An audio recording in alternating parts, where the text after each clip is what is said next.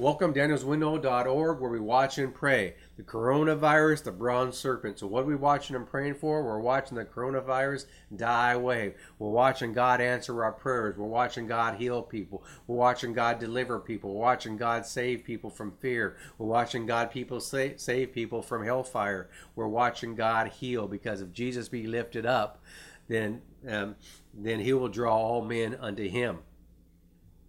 We're going to talk about the bronze serpent.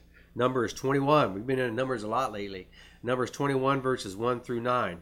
This is a plague that entered into Israel when they were in the wilderness, and they were complaining, and the serpents came, and Moses grabbed the serpent and put it on a pole and lifted up and told everybody that if you look at the serpent on this pole, that if you're sick, if you've been bitten, you will be healed, and if you haven't been bitten, then look at the serpent, you won't be bitten. It says, when the Canaanite, the king of Arad, who lived in Negev, heard that Israel was coming by the way of Athrim, then he fought against Israel and took some of their captives. So Israel made a vow to the Lord and said, if you indeed deliver this people into my hand, then I will utterly destroy their cities. The Lord heard the voice of Israel and delivered up the Canaanites. Then they utterly destroyed them and their cities. How many times do we do this? How many times we get in situations that, God, if you'll help me through this, I'll do whatever you want me to do. Just help me through this. And God is always willing and quite ready to say why, to help us, because he's always taken us for his word. The scripture says love thinks the best of people, and God thinks the best of us, knowing full well of our flesh that we're not able to do it. But he thinks the best of it. He takes us for a word, and he's there for us. And that's what Israel did. And so God delivered them. And so thus the name of the place was called something. And then they set up out for Mount Hor by the way of the Red Sea, to go around the land of Edom. And the people began impatient because of the journey. How many of us don't like the journey? I don't want to go from faith to faithfulness. I want faith now. I want faith to happen quickly, right here, right now. No time, no journey. I don't want the journey. I want the destination. I want to be transported. I don't want to be transformed. I want to be transported.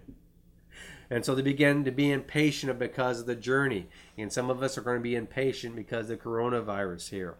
But we got to trust God that not only has he delivered us from things of the past, but he's going to deliver us through this thing as well. The people spoke against God and Moses. I hear people tonight, even talk to somebody tonight, that they spoke against God and they spoke against, some of our governors and president. And I'm not saying that we should just keep our mouths shut, but we need to be careful of what we say. And the people spoke against God and Moses. Why have you brought us up out of Egypt to die in the wilderness? For there is no food and no water, and we loathe this miserable food. Why have you brought us, Lord? Why did you save me from all this situation? And now this coronavirus is going to take me. Lord, why did you save me for this day and hour, and I can't even get food because everything is sold out at Walmart and other grocery stores? Lord, this is miserable. We're eating these beans. Lord, this is miserable going through this. For there is no food, no water. We loathe, staying at home. I need to do something. I need to be out. I can't go bowling. I can't go on the golf course. Everything's in lockdown. I loathe this, Lord. And after we just promise the Lord, if you just get me through this last thing, then I'm going to do whatever you want me to do. But the journey is taking too long, and we lose impatience, and we actually begin, complaining to God. And the Lord sent fiery serpents among the people, and they bit the people, so that many people of Israel died. So the people came to Moses and said, we have sinned because we have spoken against the Lord and you. Intercede with the Lord that he may remove the serpents from us. And Moses interceded for the people. Then the Lord said to Moses, make a fiery serpent and set it on a standard, and it shall come about that everyone who is bitten, when he looks at it, he will live. And Moses made a bronze serpent and set it on the standard, and it came about. And if that serpent bit any man, when he looked to the bronze serpent, he lived. Now this was a foreshadowing of Jesus. This was a foreshadowing of Jesus being on the cross. And a lot of people are saying, well, why is it a serpent? Why wasn't it a lamb? I mean, a serpent is evil, according to Genesis. Satan comes as a serpent because Jesus was on that cross. Why? Why was he nailed on that cross? He was nailed on that cross because of our sins, because of our complaining, because of our wickedness, because of our evil nature. Jesus took the beating and took the nails in his hands and his feet, and the crown of thorns on his head, and the spitting and the pulling of his beard, and the mockery and the rebuking, and the spear in his side, and the lashes upon his back, and carrying the cross while getting beaten and mocked. All of that because of the sin that we have to take away the sin of the world. And Moses lifted up the serpent, and Jesus has done the same thing. Let's read John chapter 12, verses 28 through 33. It says, Father, glorify, this is Jesus in the garden. It says, Father, glorify your name. Then a voice came out of heaven. So God is speaking. Now God is speaking. I've never heard God's audible voice. I've heard God very strong in my spirit, but I've never heard his audible voice. But this is where God audibly spoke. And a lot of people want to hear God audibly speak. And then a voice came out of heaven. I have both glorified it and will glorify it again. So the crowd of people who stood by and heard it, and saying that it had thundered. Some people thought God's voice was thunder. So if you want to hear God, maybe you have heard God's audible voice. Maybe I've heard God's audible voice and just thought it was thunder and lightning. and as we're saying, an angel has spoken to him. Jesus answered and said, This voice has not come for my sake, but for your sakes. Now judgment is upon this world.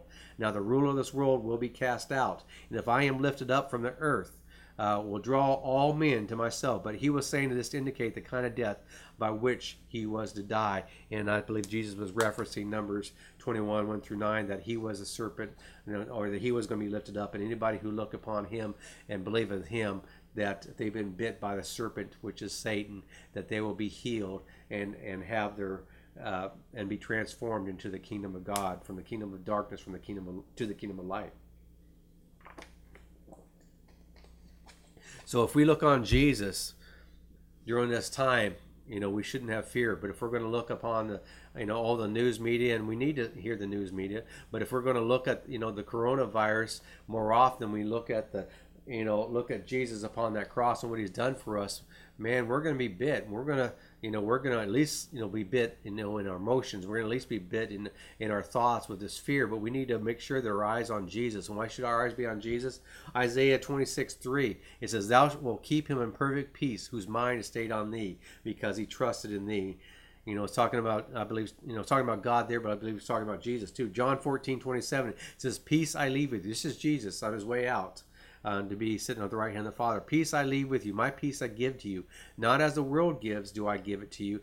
Do not let your heart be troubled, nor let it be fearful. So our eyes are upon Jesus. We're looking upon what he did upon that cross, and we remain in perfect peace. And if we are sick, we get healed. There is healing today.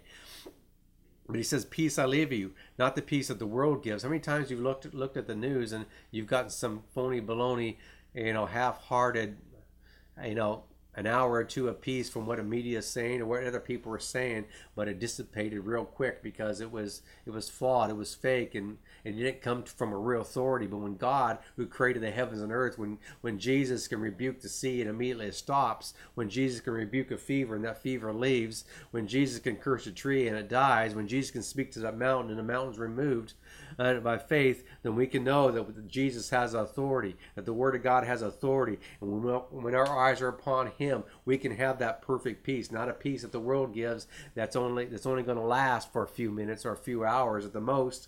We can have peace that takes us through this. We can have peace beyond understanding, which means we don't have to understand the end from the beginning. We can see the end from the beginning because it all works out for us.